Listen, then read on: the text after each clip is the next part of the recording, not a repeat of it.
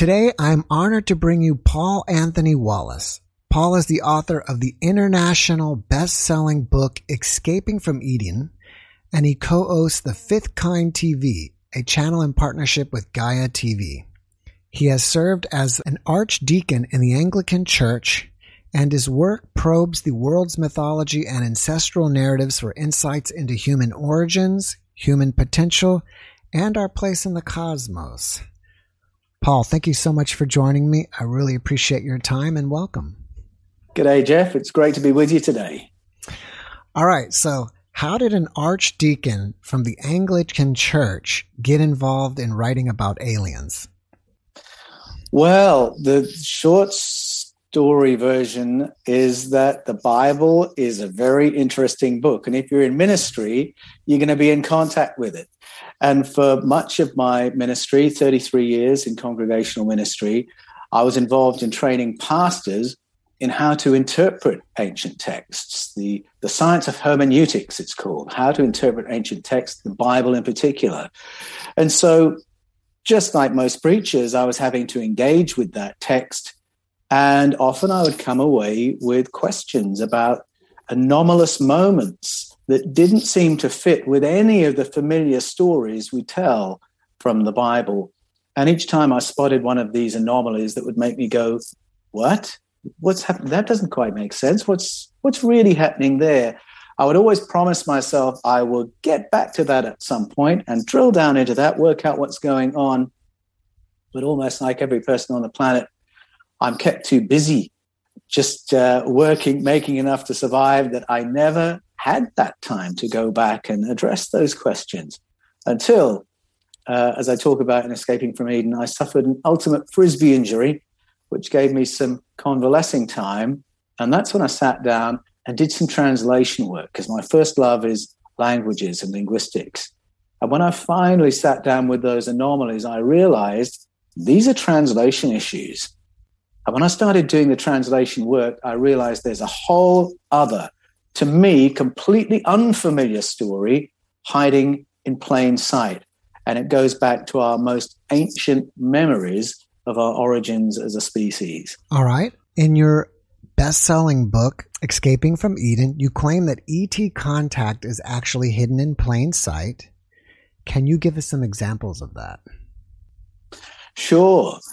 Well, when I sat down to do that research, I had the notion there might be an alien or two lurking somewhere in the text. And the reason that was even a question in my mind is that back in 2009, the Roman Catholic Church, under Pope Benedict XVI, had convened the Pontifical Academy of Sciences. Now, it was Pope Benedict's instruction they should convene it, hold a symposium, which they called a colloquium, a gathering of top scholars and top theologians, to discuss the theological implications of contact with other civilizations.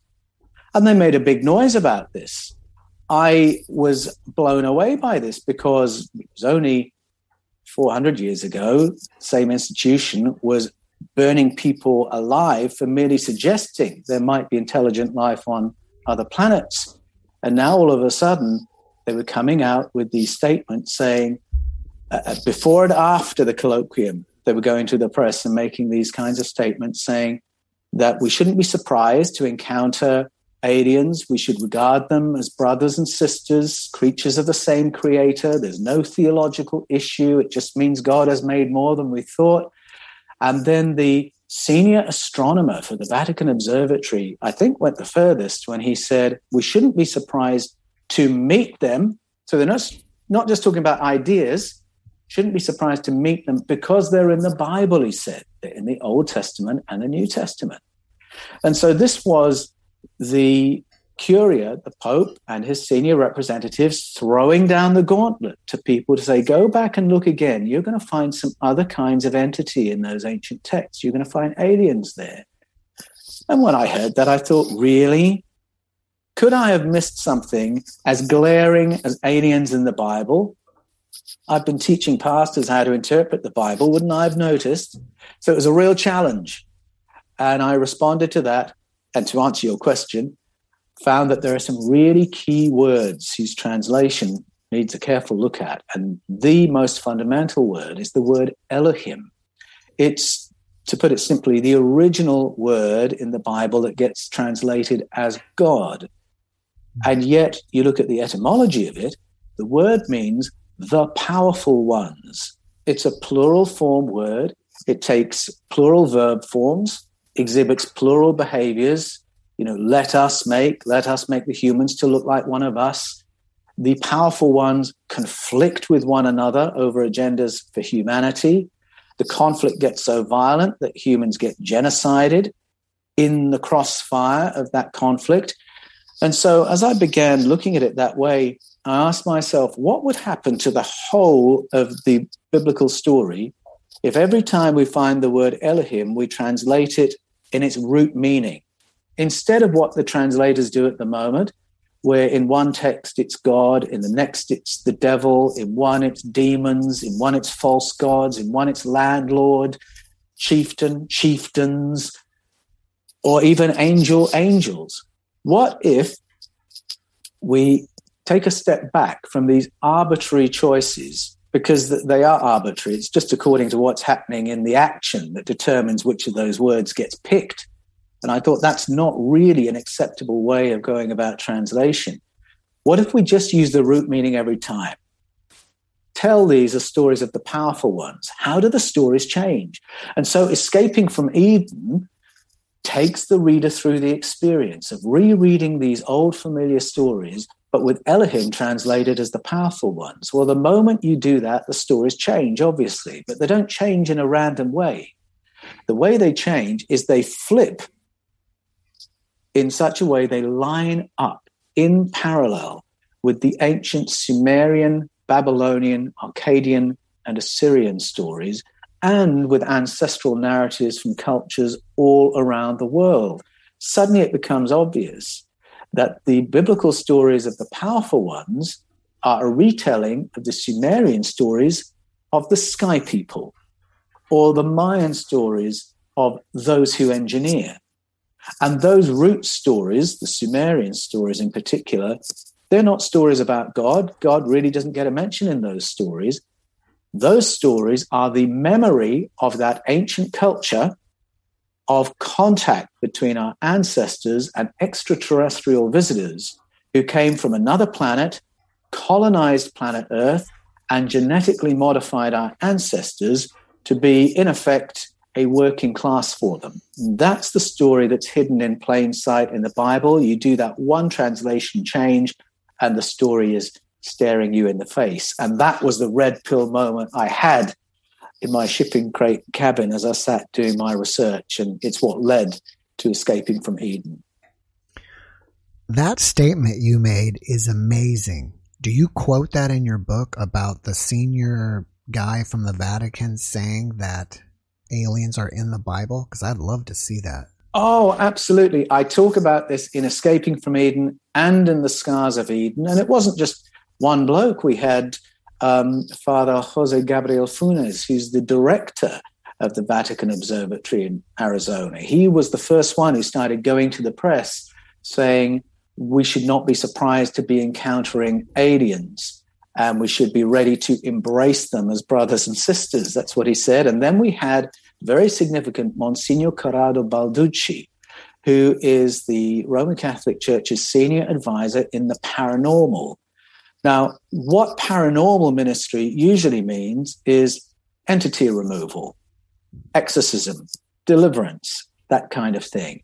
And he has to be an expert in that, but also an expert in psychology, as there's such an overlap and potential confusion of those topics. So he's a highly educated person speaking into this field. And he came out and said, when people report abduction experiences, we should not be listening as if they are reporting a psychological, psychiatric episode, and we shouldn't respond as if they're describing something demonic. They are reporting encounters with a totally different kind of entity, he said, one that merits serious study. Now, when somebody of that seniority in the Roman Catholic Church says that, It's actually a very authoritative statement saying there are other kinds of entity, and we need to listen to abduction stories with greater respect, expecting that what we are being told represents very closely what has happened. So that was an amazing statement. And then finally, the guy I mentioned before was the Reverend Dr. Guy Consolmagno, the one who said they're in the Bible. That's amazing. You mentioned that there are anomalies in the Bible. Can you give me some examples of those? Well, if you sit down with a child and a children's Bible, the child will point the anomalies out from the get-go. So as soon as God says, let us make, your kid is going to say, who's the us? Who's he talking to? And you have to explain why there's this plural going on in the text. And that's where Escaping from Eden begins. Or you might notice, if you read very closely, that before the first word of creation is spoken, everyone's familiar with the let there be light. And then everything else follows on from that. And it's a wonderful sequence. And, post-Einstein, people got very excited and said, oh, look, that's amazing, because light, the properties of light, really is foundational to the universe. Of course, God would start with light, except that before light is created, or the sun, or the moon, or the stars, in the text, planet Earth already exists. It already exists, flooded and shrouded in darkness. Now, a child might point that out. How does planet Earth exist before any of the work of creation? You get a little further in, let us make humans to look like one of us. One of who, and how can we look like the source of the universe? What on earth does that mean? Then you get into Genesis. Then you've got the creation of human beings, where the creation of the female of the species is an afterthought, only after a line of pets has failed to supply Adam's need. Well, wouldn't an almighty God have worked out you would need a male and a female? Isn't that a little odd? Or you get into Genesis 3, the way it's translated at the moment, you've got two entities arguing over how intelligent human beings should be. And the entity that's translated as God wants human beings so unintelligent they don't even know they're naked. So that's how interested in human progress the God character is. Well, that raises a question mark. And then the child will ask, who's the snake? Where's the snake come from? How come he can talk? And couldn't they anticipate this was going to happen? They were going to eat that fruit. Why would God punish them when he hadn't given them the moral capacity to make moral decisions? And they want to know good from bad. How is that? It's all incoherent, with all due respect. Every preacher knows this, because the preacher has to try and make coherent sense of that story of a God who wants human beings that unintelligent. The moment you do the translation work, you realize this isn't the story of God and the devil going at each other. It's the story of the powerful ones conflicting among themselves over how intelligent they want the human beings to be. And there is a person, a faction that breaks ranks and says, we're going to do an upgrade. We're going to take them from being only males to being male and female. We're going to take them from being sterile to being fertile. We're going to take them from being unintelligent to being intelligent. And after the upgrade is effected, well, then there's a huge stink and a conflict over it. Now, you translate it that way, and it's exactly the same story you can read in the Sumerian texts, or in the Greek, or in the Nordic, or in the Mesoamerican. These parallel stories are told all around the world. And it was those correlations that really got my attention. A story that says we were engineered from a primate that was already here. We were adapted for greater intelligence, upgraded, and then downgraded to a point where we could be managed. And it was that pattern and all the details of it that made me think, this is a memory of something real. The language clues are there to tell you it's not a text that's traveled around the world and being translated and retranslated. The images are different. The telling is different, but the essential memory is the same. And it's a story that Plato taught 2,500 years ago, one of the greatest minds of all time, who had gathered stories from all around the world, who had this amazing, I would say, scientific method in progressing his thought. And he said, he believed we had been evolving naturally on this planet until we were visited by another species who adapted our ancestors to be cleverer, smarter, and have better technology. And that is his explanation as to why we are the alpha species on the planet. And that caught my attention in Plato, in world narratives, and all the way back when I was 11 years old when Erich von Däniken mentioned it in his book, Chariots of the Gods. Now, you mentioned that they wanted us to be manageable. Do you think that they hardwired into us the desire, or not even desire, but we just have this natural ability or natural way about us that we like to worship? And I mean worship like we either worship a religious leader, we worship a movie star, we worship a singer, we love to idolize. You think that's also been hardwired into us? Well, yes, I think there are probably 3 layers that have resulted in our being like that. I'll see if I can remember my thread as I go through this. But if you could imagine, most of the so-called creation stories curated by cultures around the world, funnily enough, begin with a flooded planet. And then entities turn up that begin terraforming the planet. They all have different language for it, but essentially, if you go to ancient Sumeria, to the Bible, to Nigeria, to the Philippines, they all tell the story of vortices of winds clearing water from the high ground in order to begin rehabilitating a devastated planet, re-terraforming it, and nurturing life on Earth. The way it's told suggests to me that the survivors of whatever had flooded the planet saw this happening, that this is eyewitness testimony. And if you are some poor primate watching this species turn up with technology that can do that to your planet, well, of course you're going to think, these are our superiors, these are our gods. And so from the get-go, there's going to be this deference. There would be a huge power imbalance between the arrivals and the residents. So there's that deference from the get-go. The Sumerian stories tell us that those who arrived were rather cynical about this and said it'll be easier to get the humans serving us if we can frame this in religious terms. If they believe we are their gods, they will count it as a virtue to serve us. So, yes, I think they did want to engineer a species that would be compliant, that would regard them as superiors, and they told stories to try and reinforce that.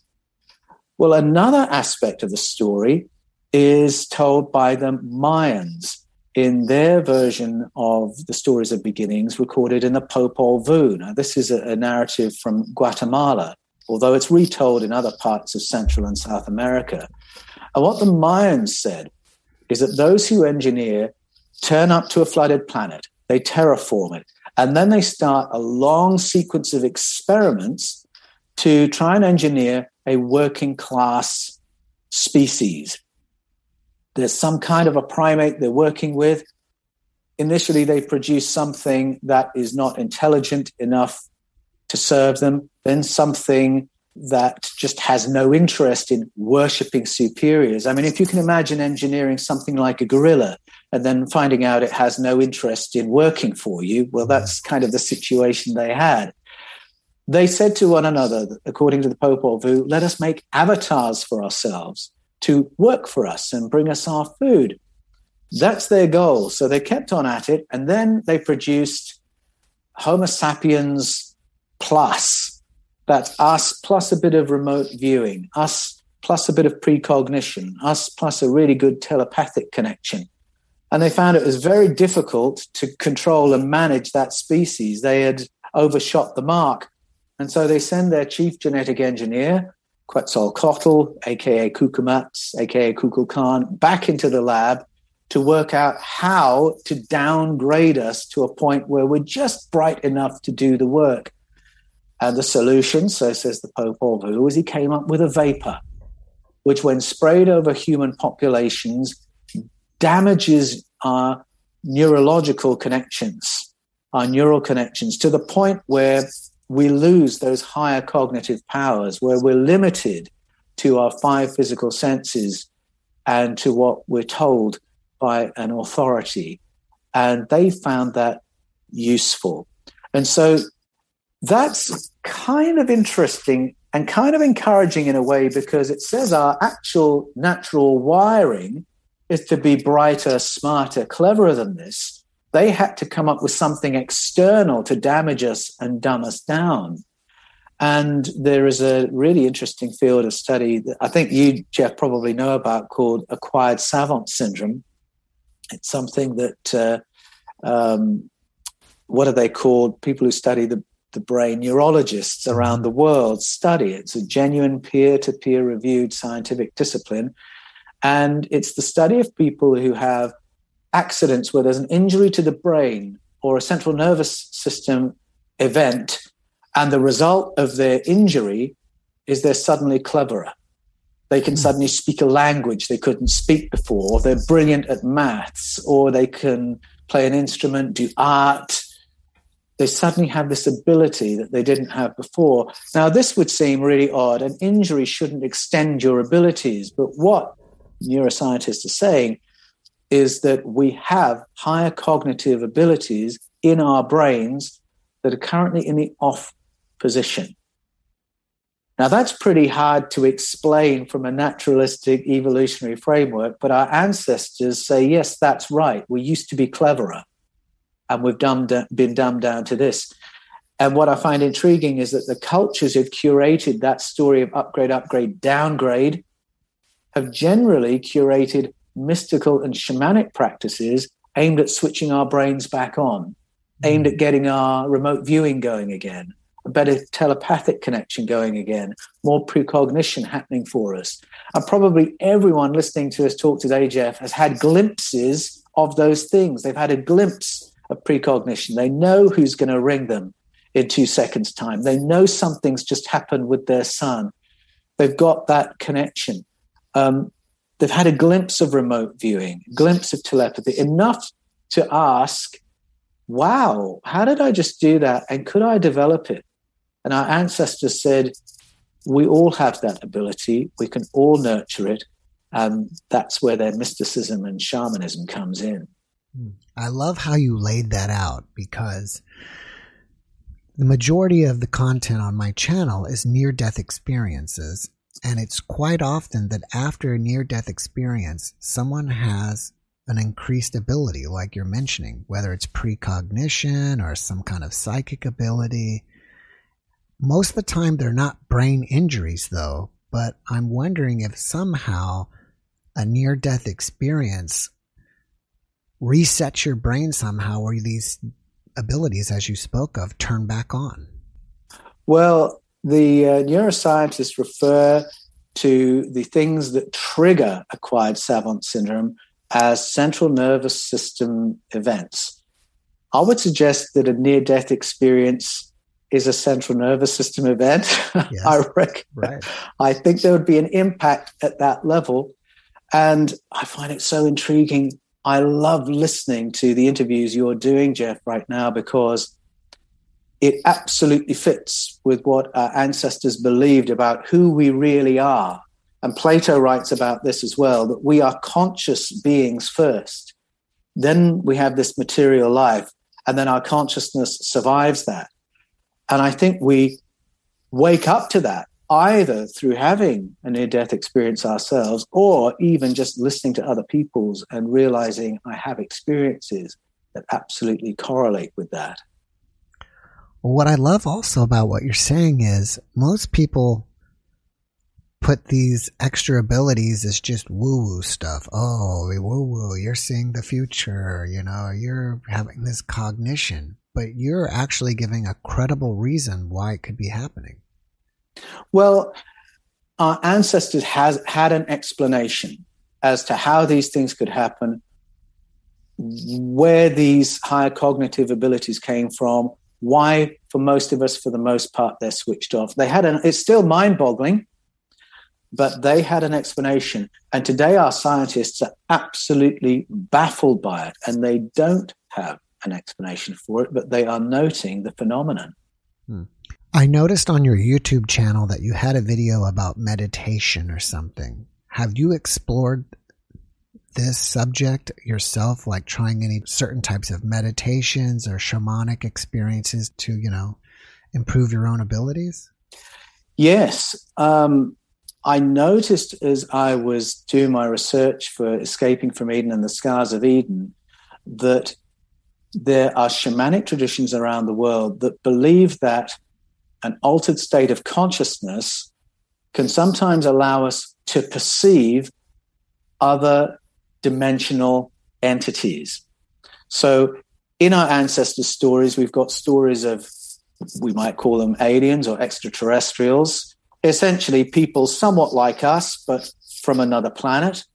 But they also tell stories about other kinds of entities, energy-based beings that exist in another dimension, but that impact this dimension. And so if you go to Central and South America, you will find tea ceremonies there designed to alter the state of consciousness so that you can begin interacting with this other dimension. The experiences that people report correlate in such amazing detail that it suggests something very real is being encountered. The ancient Celts of Northern Europe had their own method to perceive this other dimension, which they called the Seether. And the Seether is this dimension that's occupying the same space as this one, but kind of out of phase with us, if you see what it means, that we don't perceive it, yet it's still influencing us. And their methods had to do with, we would call them mindfulness exercises, often just tuning into our physical senses in such a deliberate way that you shift your brain waves to a point where you start seeing and hearing things that you didn't see and hear before. I've long been an admirer of the Eastern Orthodox Church's tradition of hesychasm, which is controlled conscious breathing. You can find it in Buddhism and other traditions as well, where through controlled conscious breathing, you shift your state of consciousness, you alter your brain waves, and then you begin perceiving other things. And my favorite saint, Saint Seraphim of Sarof, was an expert at this. He lived from 1759 to 1833. And through his exercise of controlled conscious breathing, he had a phenomenal ability in precognition, telepathy, remote viewing, and healing. Real documented healings that went on for a period of 15 years. And he caught my attention years and years ago. And I began thinking, how's he doing that? And how did he learn how to do that? I'm in Australia. If you sit down with Aboriginal Australian elders, they have their ceremonies that are to do with smoke and smoking, similar to those of the Native Americans. And all these are to do with altering our state of consciousness to the point where we can download information from other dimensions, perceive entities that we wouldn't usually perceive, that are quite real, that impact this life. And these are traditions that go back thousands of years and exist all around the world. For me personally, it's the controlled conscious breathing that I've done the most of and had glimpses of the kind of results that our ancestors have known. All right, you mentioned how intelligent or very clever Plato was. And one time I went to the opera and I saw Figaro, and I think that opera's 200 or 300 years old. And when I left that opera, I had the feeling that people have not changed at all in the last 300 years. And I don't think humans' intelligence has changed that much, maybe even since Plato. Do you think that they're holding us at this level, or do you think they've dumbed us down even since Plato, or do you think they're going to upgrade us? Well, I think, yes, I don't think we've evolved as a species in terms of our intelligence since the time of Plato. And it's very interesting when you look at the questions and conflicts and battles being fought at that time, they're not very different to the ones of today. And I think the fact that there are always attempts to dumb us down, to use that phrase, to manage the intelligence of the human race, ought to encourage us, ought to confirm that we're actually naturally a very intelligent species. If the ancient Roman emperors had to come up with ways of distracting the population, entertaining them to the extent they wouldn't notice what their leaders were up to, that's a testament to the intelligence of the general public. And I think there's always an equivalent of that. I don't want to sound too cynical, but governments want to be able to govern their populations. And so managing the news, managing information, managing education, managing public intelligence in that way is always an agenda. Just last year, there was a big deal issue here in Australia where some legislative changes were made to try and shift our university sector further away from an education mindset to a training mindset. The government wants human beings who are industry ready. They don't want universities educating us beyond that. Mm-hmm. Well, that has amazing echoes of that story of the Mayans, saying that those who engineer said, can we just get them to the point where they're bright enough to work for us and bring us our food, and then had to dumb us down with the spray because we were too clever? We're having the same issues and questions and debates right now. And in fact, in the Scars of Eden, I suggest that all the conflicts that the powerful ones had, that the sky people conflicted over, that those who engineer had arguments about, those are live issues all through human history to do with managing the human population. It's, at one level, a potentially rather depressing story, but the flip side of it is we are a naturally bright, intelligent, resilient species, and that's why these debates are perpetual ones. Do you think they're still here managing us? And if so, what for? What do they even need us for anymore? Or are they just curious about us and using us as an experiment? Well, that's a really good question. When you read the Sumerian stories and when you read the biblical stories, the way I think they should be translated, as I set out in Escaping from Eden and the Scars of Eden, you could form the view that we were colonized in the ancient past. And then once, I mean, it's very similar to what we do when we invade each other's countries. We go in, we overpower the country with our military. We are the police. We are the educators. We're the news agency. We are the courts.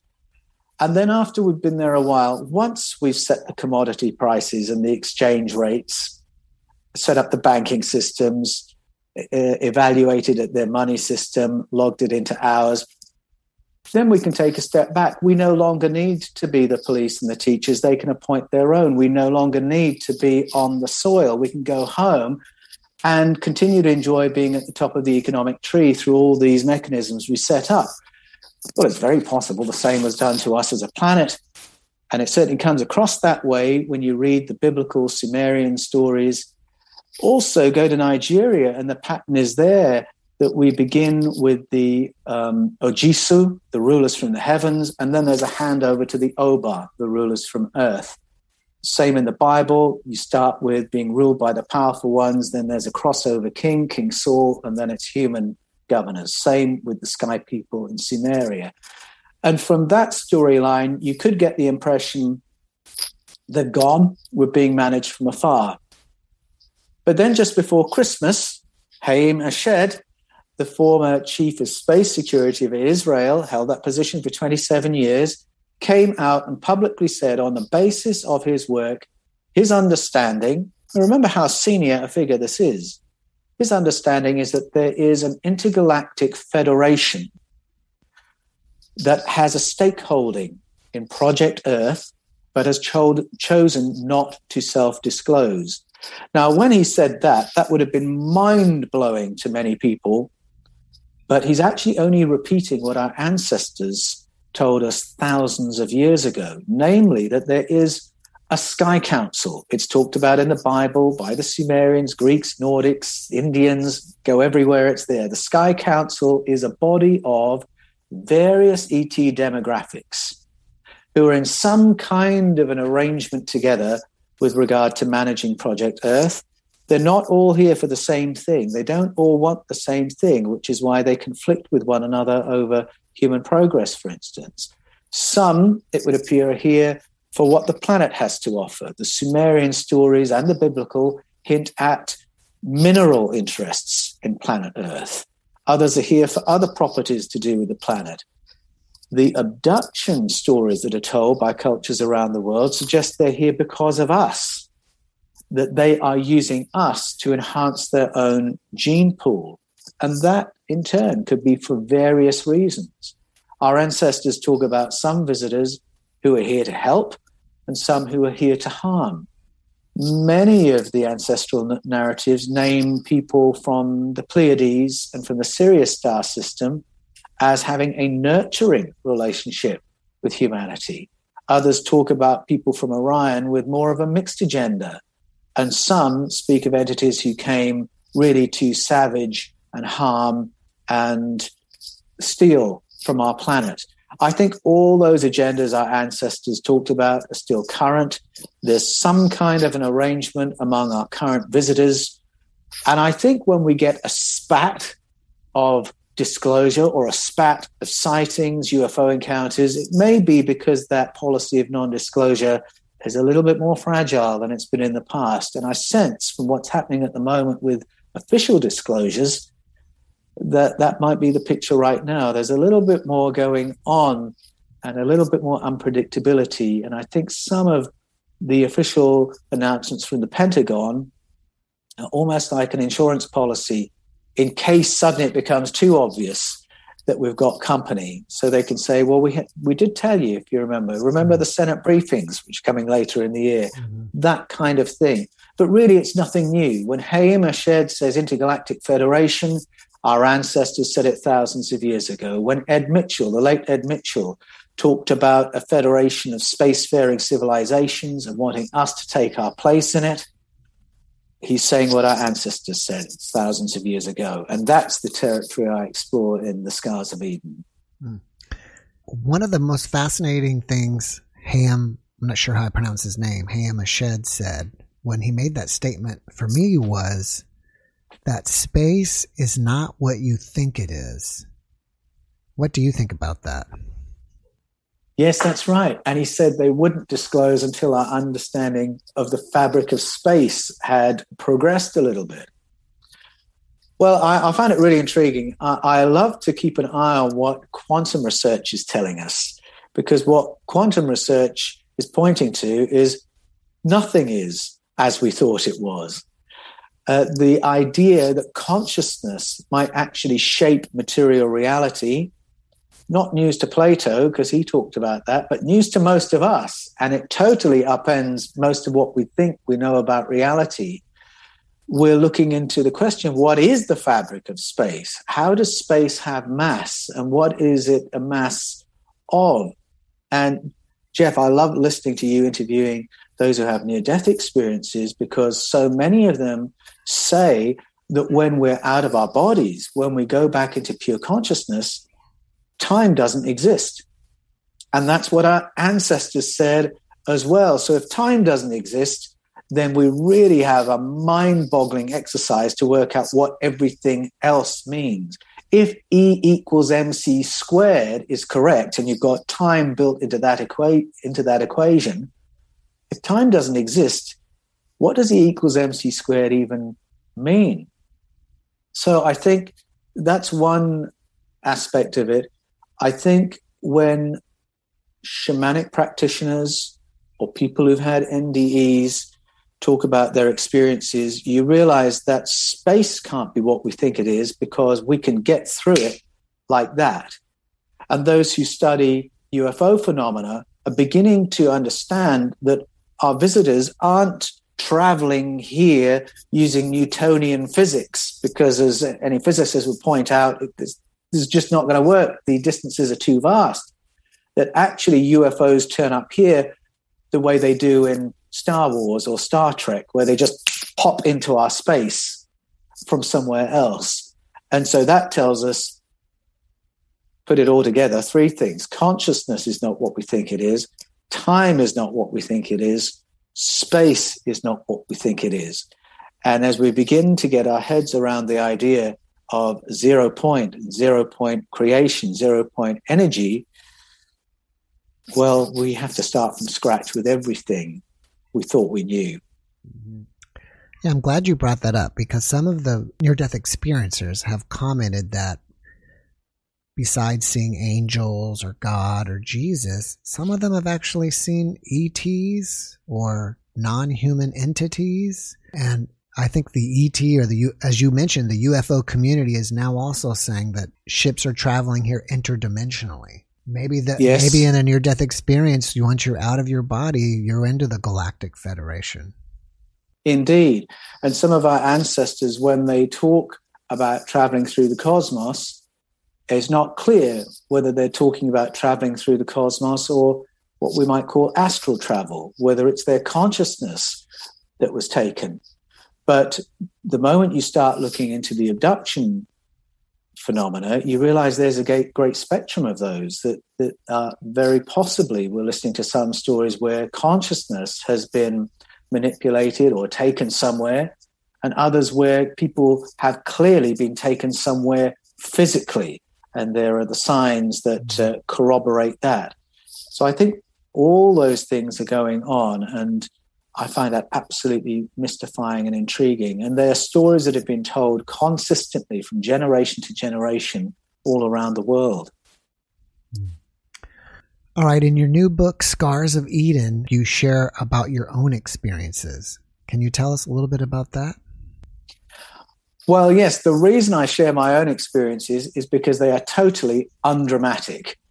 I don't have an experience like a Travis Walton or a Whitley Strieber, but the reason I included it is that as soon as Escaping from Eden was published, people started contacting me every week, and most weeks it's every day. I hear from people who have had anomalous experiences that absolutely blow open their established worldview or their faith or their understanding of the world, and they're struggling to process it. Often I hear from people who will say things like, I had a close encounter when I was 15 years old, and I've told my wife about it. I've spoken with the person I was with when it happened, and I haven't told another living, breathing soul in the 50 years since. I'm very humbled when people tell me that. I also hear from veterans of war whose experiences in the theater of war have clued them that something else is going on this planet, and that they've been involved in operations that have to do with ancient narratives, to do with our origins as a species, and they therefore come and ask me about that. Now, these people don't share their stories lightly. They hold their stories very closely because of the huge ridicule factor that exists around the idea of ET contact. And so often I found, especially in the beginning, they would test me with questions to see if I could be trusted with their stories. They didn't want to just pour this story into any ear. And so they would say, Paul, have you had a close encounter? And at the beginning I'd say, oh, no, I haven't, but I know many people who have. But the more stories I listened to, the more I thought, wait a minute, hang on. And I started thinking about things that had happened to me years ago that I'd never understood or been able to get my head around, that had always bothered me because I couldn't understand what it was. I began to realize my experiences fitted with a pattern. So I'll tell you one of them. When I was 20, I had 5 experiences when I was 20 that at the time, because I was a very zealous young Christian at the time, everything had to fit into these neat theological boxes I had. Everything was either God, the devil, angels, demons, human, animal, vegetable, mineral. There were no other boxes. And I had these strange experiences that I couldn't process, that I thought, well, that must be angelic, or that didn't quite seem to, that must be demonic, although that doesn't quite seem to. Now I look back and think, no, there's some other boxes, Paul. You were experiencing something else. And the first experience was I was alone in my apartment in Bath, and I became aware of 5 things in my room, 5 entities standing in my room that I couldn't quite see. They were about the size of a 7-year-old. They were sort of grayish. I could almost see through them, like they were semi-cloaked. I was absolutely terrified. I was sitting up in my bed at the time. I was absolutely terrified. I was shaking like a leaf. And I, like a toddler, just pulled the covers over me. And then I don't know what happened next. And I didn't tell that story to many people because it just sounds ridiculous. And most people would say, oh, he had a bad dream. No, I was wide awake when it happened. My room was full of light when it happened. I don't know what it was, and I don't know what happened next. I assume I must have fallen asleep. But all these years later, I've puzzled over it, because when you're terrified, you don't just fall asleep. Something happened next, and I have no idea what it was. And as I began listening to other people's experiences, I realized other things happened that year that clued me to the fact I had lost some time that year. I have some missing time in the year when I was 20. And then there were other things that happened. And as I began joining the dots, a coherent picture emerged. Well, I told this story to Richard Dolan, who is a well-known ufologist. And I like Richard because he's very, very grounded. And his research tends to stay on the territory of documentary evidence of UFO encounters engaged with by US defense. That's been his big thing. Very grounded, very intelligent, very sensible. I mentioned this to him, and his next words were, Paul, I think the ET human hybridization program is probably far more widespread than we've ever imagined and involves a lot of people. And my jaw dropped when he said that, because I thought, what? You think my experience is part of that? That had never crossed my mind. And he suggested that I perceived these entities on that occasion because they weren't properly cloaked. It was possible. I'd been visited on a number of times and not known about it. I shared the story with Barbara Lamb, who is a renowned psychotherapist, who has continued with the methods developed by John Mack, the former head of clinical psychology for Harvard, who U.S. Defense tasked to investigate abduction phenomena by U.S. defense personnel. They wanted to know if these people were sane, if they'd encountered something real, and he concluded, yes, they'd encountered something real. The methods he used, Barbara Lamb has used all the time since, and she now has over 2,000 case studies of abduction phenomena. And when I told her my story, she said, Paul, your story absolutely fits with a very widespread pattern where people will remember the first few seconds of an encounter and then say, I just don't know what happened next.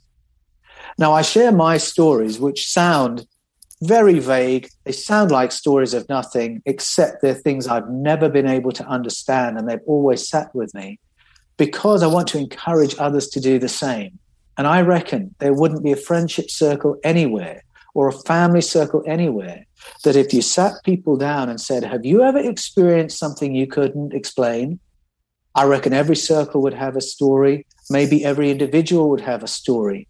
And as we pool our stories, if we can listen without the ridicule factor, please, and listen with respect, a coherent picture begins to form, and a picture that has to do with we are not alone on this planet. We've got company. We're not alone in this corner of the cosmos, and there are interactions going on that many of us are experiencing. Who is Satan in the Bible? Is he mentioned? And would you consider Satan, if he is mentioned, just perhaps another alien that's against God? You know what I mean? Like another faction of aliens? Can you comment on that? Yeah, that's a really good question. Certainly, the Sky Council that the Bible talks about appears to have a spectrum of entities on it. And one of them in the book of Job gets named as Satan, the deceiver, the accuser. And it's a book. The book of Job is really interesting because many biblical scholars believe it's the oldest book in the Hebrew canon, and many believe it's an Arabic book that's migrated its way into the text. And the Satan character in that story would appear to be an energy-based being that is like what do we call it? Like a parasite that feeds off negative human emotion. Now, the Gnostics called these archons, energy-based beings that love to rile biological life to the point where it's anxious, angry, depressed, resentful, and then they feed off that emotion. And the Satan character appears to be something like that in that story. And at the beginning of the Gospels, Jesus has this encounter with a being like that. But then the name, there's a confusion that happens because the name gets used, it overlaps with Lucifer, the accuser, the deceiving spirit. And when we read Genesis 3 and we've got the serpent, there's an equivalent drawn there. So unfortunately, it's a bit of a confused picture. I think essentially we are looking at different kinds of entity. In Genesis 3, the serpent is a physical being. It's one of the colonizers. It correlates with the Sumerian character Enki, not a bad guy, just one who was in conflict with the chief, Enlil. And then you get to the Job story and no, the Satan character is not nice. And you get to the Gospels, no, the Satan character is not nice. How the names are used, a little bit confusing. The same as how the God word gets used in the Bible, a little bit confusing because it's been laid over other stories.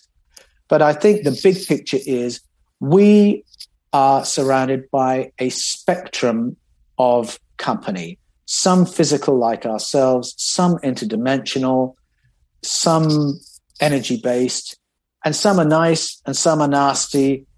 Just as we have a spectrum of people on planet Earth, we've got a spectrum of planet in the of company in the cosmos. Mm-hmm. And the names we use may vary from culture to culture, but essentially that's the big picture. I've had two guests refer to Jesus as, I think it's Sananda Kumara. And I think that's kind of a Hindu term. And since your book, Scars of Eden, talks about different cultures around the world, have you come across that in your research? I haven't, but where I'm going in my research for the sequel to The Scars of Eden is looking at some of these connections, because there are evidences in the New Testament that the theologians who produced the Gospels and the New Testament writings were highly educated people who knew a lot about world mythology, who knew a lot about the traditions that come from the East. And there are some really interesting parallels in the text in terms of the language. So yes, very possible connections between ancient Sanskrit documents and what we have in the New Testament.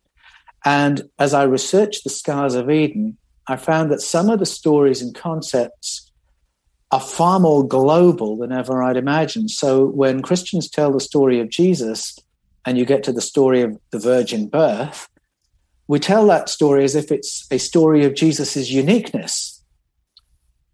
But look again and you realize it's kind of very similar to the birth of John the Baptist, which is very similar to the birth of Isaac. Isaac is a pregnancy that results from a close encounter with three sky people. So to be clear, his parents, Abraham and Sarah, have a close encounter with ETs, and then artificially, or what the ancients would say was supernaturally, this postmenopausal mom is pregnant. Same story with John the Baptist, same with Jesus, same with Lao Tzu, same with the Yellow Emperor, same with Vipassi, the 22nd incarnation of Buddha before Siddhartha Gautama Buddha. And we realize that this story of pregnancies that have been altered, or of what we would call what would we say? We've got language of artificial insemination, in vitro fertilization. We've got language like that these days. Our ancients said supernatural. Our ancients said virgin birth. Our ancients said star children.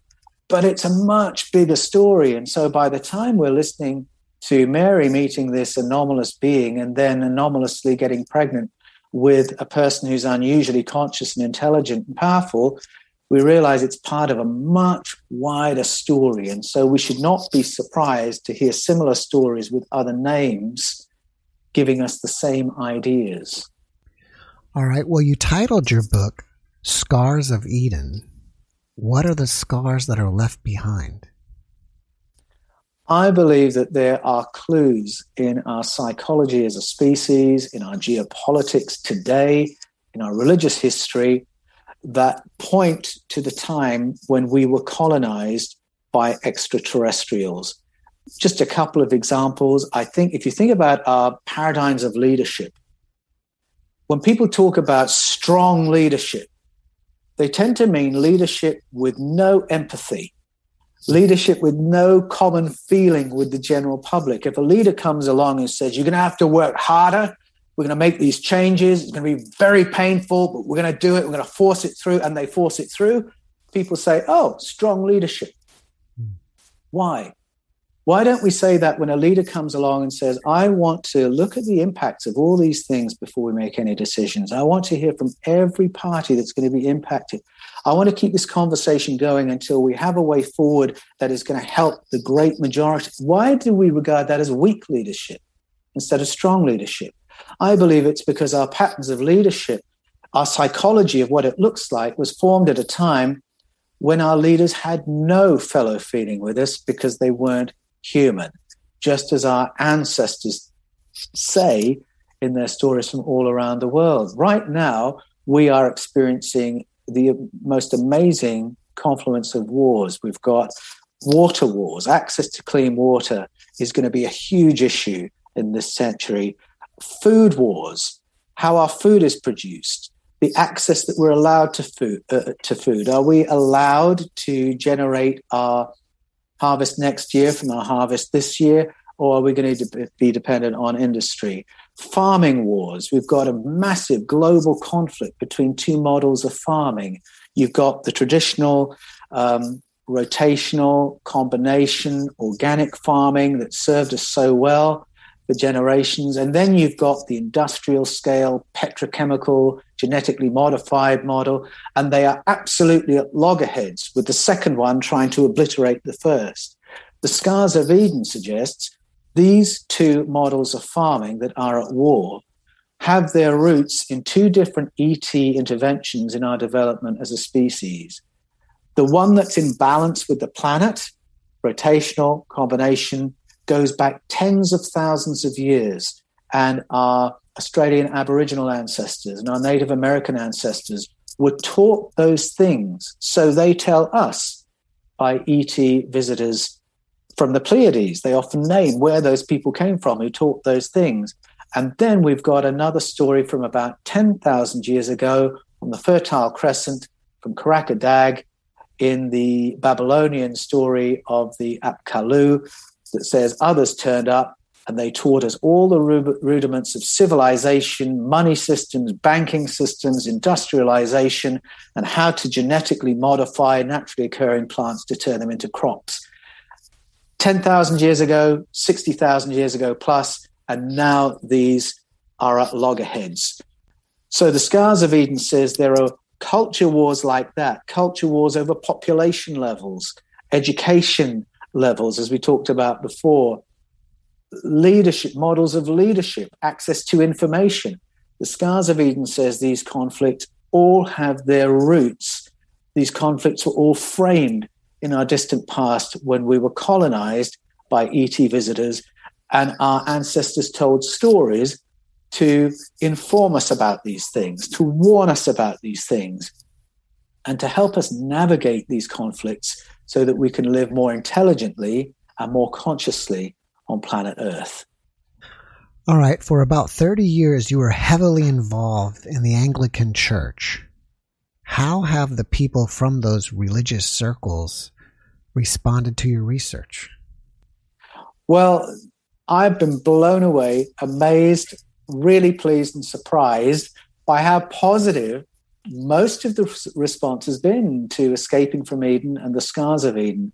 I'm really thrilled when I hear from people in ministry, in training for ministry, in senior ministry, people who are part of faith communities, who contact me and say, thank you so much, because this makes sense of things I've seen in the texts, or this makes sense of the experiences I've had that I've never been allowed to speak about, the idea of being in a populated universe or having close encounters is a big taboo still in faith communities. And so often people are relieved they can talk about these things, they can process these things, because in their churches or their faith communities, they're not allowed to mention them. I have, for instance, I won't give the person's name, but there's a pastor in the UK who has been in communication with me, who's been involved in paranormal ministry in their denomination. And again, that usually in church settings has to do with entity removal from places or people. And they said to the team leader, which in 2 regions has been, I think, the bishop, they've said, in my last 2 parishes, I've had to respond to a number of parishioners who've had close encounters or who've reported close encounters. We need to develop a pastoral response. We need to develop a theological response, so we know how to deal with cases like this. And in both instances, the bishop has said, you're absolutely right, we really do. Please never mention it again. And that's the level of taboo that is still around the topic. I do have, from time to time, people contacting me through the Fifth Kind TV or the Paul Wallace channel. They'll send in a comment and it'll be, you're a blasphemer, you're luring people to hell, you're a deceiver, you're the Antichrist, this, that, and the other. But, even there, I would say 80 to 90% of the time, if I respond and say, thank you so much for your comment, the reason I'm saying this, or the way I've come to this conclusion is this, and talk them through it, 80 to 90% of the time, after a couple of exchanges, we're the best of friends, and they're wishing me every success with my research. It's only a tiny proportion who just stay angry because I've broken the box open or I've given them a red pill they can't untake. But, I'm happy to do that. I'm happy to take that flack because I want this to be a conversation, even if people have my book and they want to make fun of me or have a go at me. As long as I'm provoking conversations about whether we're alone in the universe, the truth of our origins as a species, I'm happy, because that's my intention, that the Scars of Eden should put these questions back on the table for mainstream conversation. And it seems somehow every generation needs this taboo breaking so that we can have these conversations. Mm. All right, well, I'm going to switch gears with you here. I think you mentioned that you're working possibly on a 3rd book. So what I want to know is, do you have any projects that you're working on that you want us to know about? I am working on a sequel to The Scars of Eden. And I should say, I am so grateful to the great many who engaged with me after escaping from Eden, because it was that engagement and those conversations that led to The Scars of Eden. And in particular, hearing from people from other countries, cultures all around the world, who came and shared their ancestral stories with me. And in particular, people from South Africa, Kenya, Nigeria, and the Philippines. And so that really filled out the picture for The Scars of Eden. And where I'm going in the sequel is to listen to some of the shamanic wisdom from cultures like that and asking what other knowledge was suppressed along with our ancestors' knowledge of ET contact, because The Scars of Eden takes us through history and shows how that ancestral knowledge was deliberately sidelined, suppressed, hidden, burned, buried, punished, so that it wouldn't be part of the mainstream story while remaining in folklore all around the world. What else was in that not for the mainstream batch of information that got hidden? And that's what I'm plumbing in the book I'm working on now. I don't know if you covered it in The Scars of Eden, but I'm curious if you will cover it in your next book, that in South America they find these elongated skulls. Yes, I touch on that in Escaping from Eden. Yeah. I didn't go there in The Scars of Eden. We just took another journey in The Scars of Eden. I'll be very interested to revisit that, again, with a view to, well, what's the folklore? what do our ancestors from that part of the world have to tell us that correlates with the finds we are making today? And by the time that book comes out, there'll be a little bit more to share in terms of the DNA research that's going on right now. But it's certainly emerging rapidly that our story as a species is far more interesting and diverse than you and I learned at school, Jeff. There were more kinds of human being on the planet in the more recent past than ever we thought. I would consider someone in your position an expert on the Bible. So what is your opinion about, I think it's Paul on his way back or on his way to Lystra? He has some kind of event. And a couple people would agree that that was possibly a near-death experience. Do you know what I'm referring to? And if so, what is your opinion on that? There are a few things in the Gospels and New Testament that get a really intriguing mention and that somehow in 2,000 years we haven't followed up and studied or thought about particularly. That moment is one where Paul describes what could very well be astral travel. It could be another kind of travel where he's literally been taken into space. The language he uses, it could be either of those things for sure.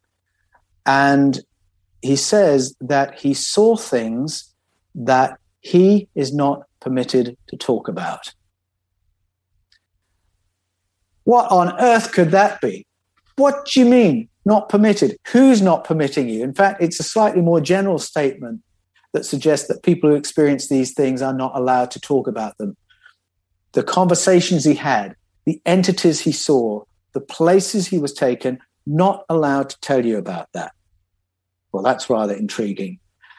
Jesus, similarly, at the end of his 3 years of public teaching ministry, says to his closest followers, he said, there's some other stuff I would really like to tell you about, but you are not ready for it. You wouldn't be able to cope with it. So that will have to be for your descendants. That will be for another time. The Holy Spirit will have to guide you in all that.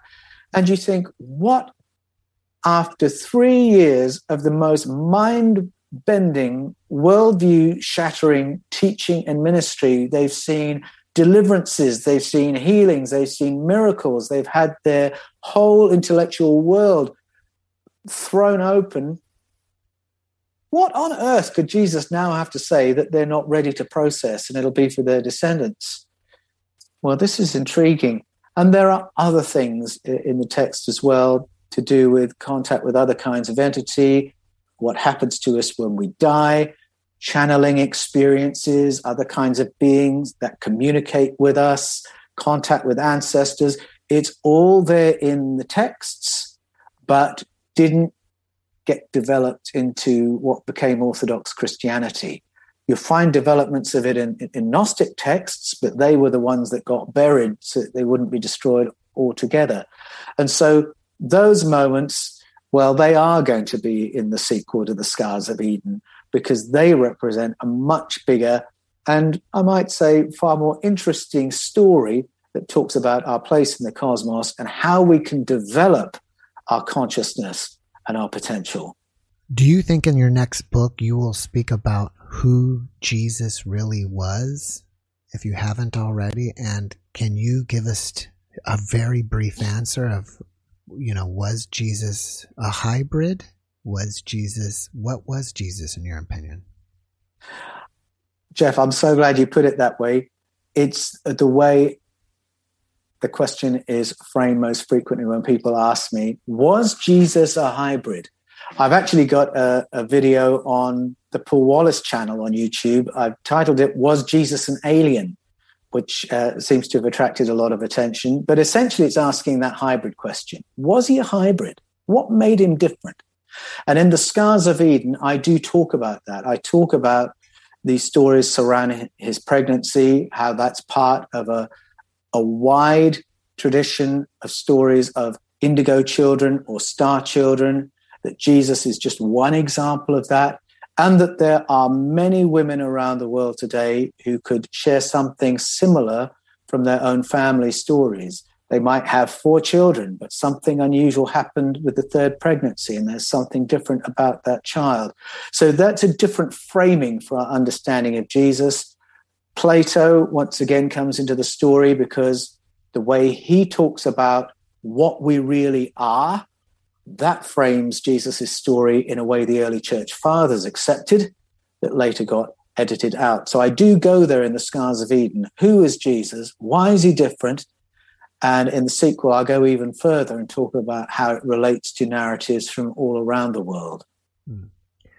Have you ever... But I would say this, we're all hybrids. We're all hybrids. At the end of the day, our ancestors say we are all hybrids. And I would, as a short answer, say, when you're looking at stories of indigo children or star children, some of us are just a little bit more hybrid than others. And that would be my suggestion about Jesus. I wish I wasn't running out of time because I really would love to talk to you about star seeds because that's been common on my channel as well. Have you ever considered writing a companion to the Bible, breaking down, verse for verse or just major stories, your interpretation of it? Yes, I have. I'm actually working on a documentary for the Fifth Kind TV right now that's going to do that in documentary form, going through the early stories of Genesis, just verse by verse and reframing it as we go along. I do a bit of that in Escaping from Eden. Mm-hmm. I'll do it in this documentary for the Fifth Kind TV. And if my juices really get flowing through that exercise, then yes, maybe a whole book will result from that. I certainly think there's a need for it because people really seem to need a lot of help reframing. Most of the people who come to my website for coaching do it because they're struggling to reframe. They've had a close encounter or they've read my book and they're thinking, I just don't know how to square this with the world I live in or the faith I hold. I have taken a red pill. I'm now disoriented. How do I navigate my way forward? People need help with that reframing. And I think, yes, a book like the one you described probably is needed. Yeah, I think it would be amazing. All right, speaking about your books, your 2 books are Escape from Eden and The Scars of Eden, right? And they can be found on Amazon and probably your website as where else? Absolutely. You can go to Amazon, Kindle, Barnes & Noble, Hive, Book Depository, wherever books are sold. You will find Escaping from Eden and The Scars of Eden. It's been released. It's available right now. If you go to my website, which is paulanthonywallace.com, Anthony with an H, and then Wallace, Wallis, paulanthonywallace.com, you can keep up with what's happening around Escaping from Eden and The Scars of Eden. Go to my YouTube channel, the Paul Wallace channel, or to the Fifth Kind TV. And I do a lot of conversation with people in the comments there. We don't just put videos up and leave them. I get into conversations with people through the comments there. And if you get hold of my books and you have a problem with them or a question, or you've got something you'd like to add to nudge my research in the right direction, get in touch with me that way. And I'd love to hear from you and get into conversation with you. Do you have an audio version of your book out? Oh, people keep asking me this. When's the audio coming? I really do want to do one, and it's up on my whiteboard for me to do that towards the end of the year. I'm going to do the audio of Escaping from Eden first, and then I'll do the audio of The Scars of Eden, because I know many people are not readers. They're happy to be read too. And, of course, once it's audio, you can listen in the car, listen while you're doing other things. So it's on the agenda. So I will do it. Keep nudging me, everyone, and I will get that done. I was going to say, you have a terrific voice and a great accent. So it would be perfect for you to be doing the actual voiceover. Well, that is the plan. And thank you. All right. Well, Bert, before we wrap it up here, do you have one last message that you'd like to share with the audience?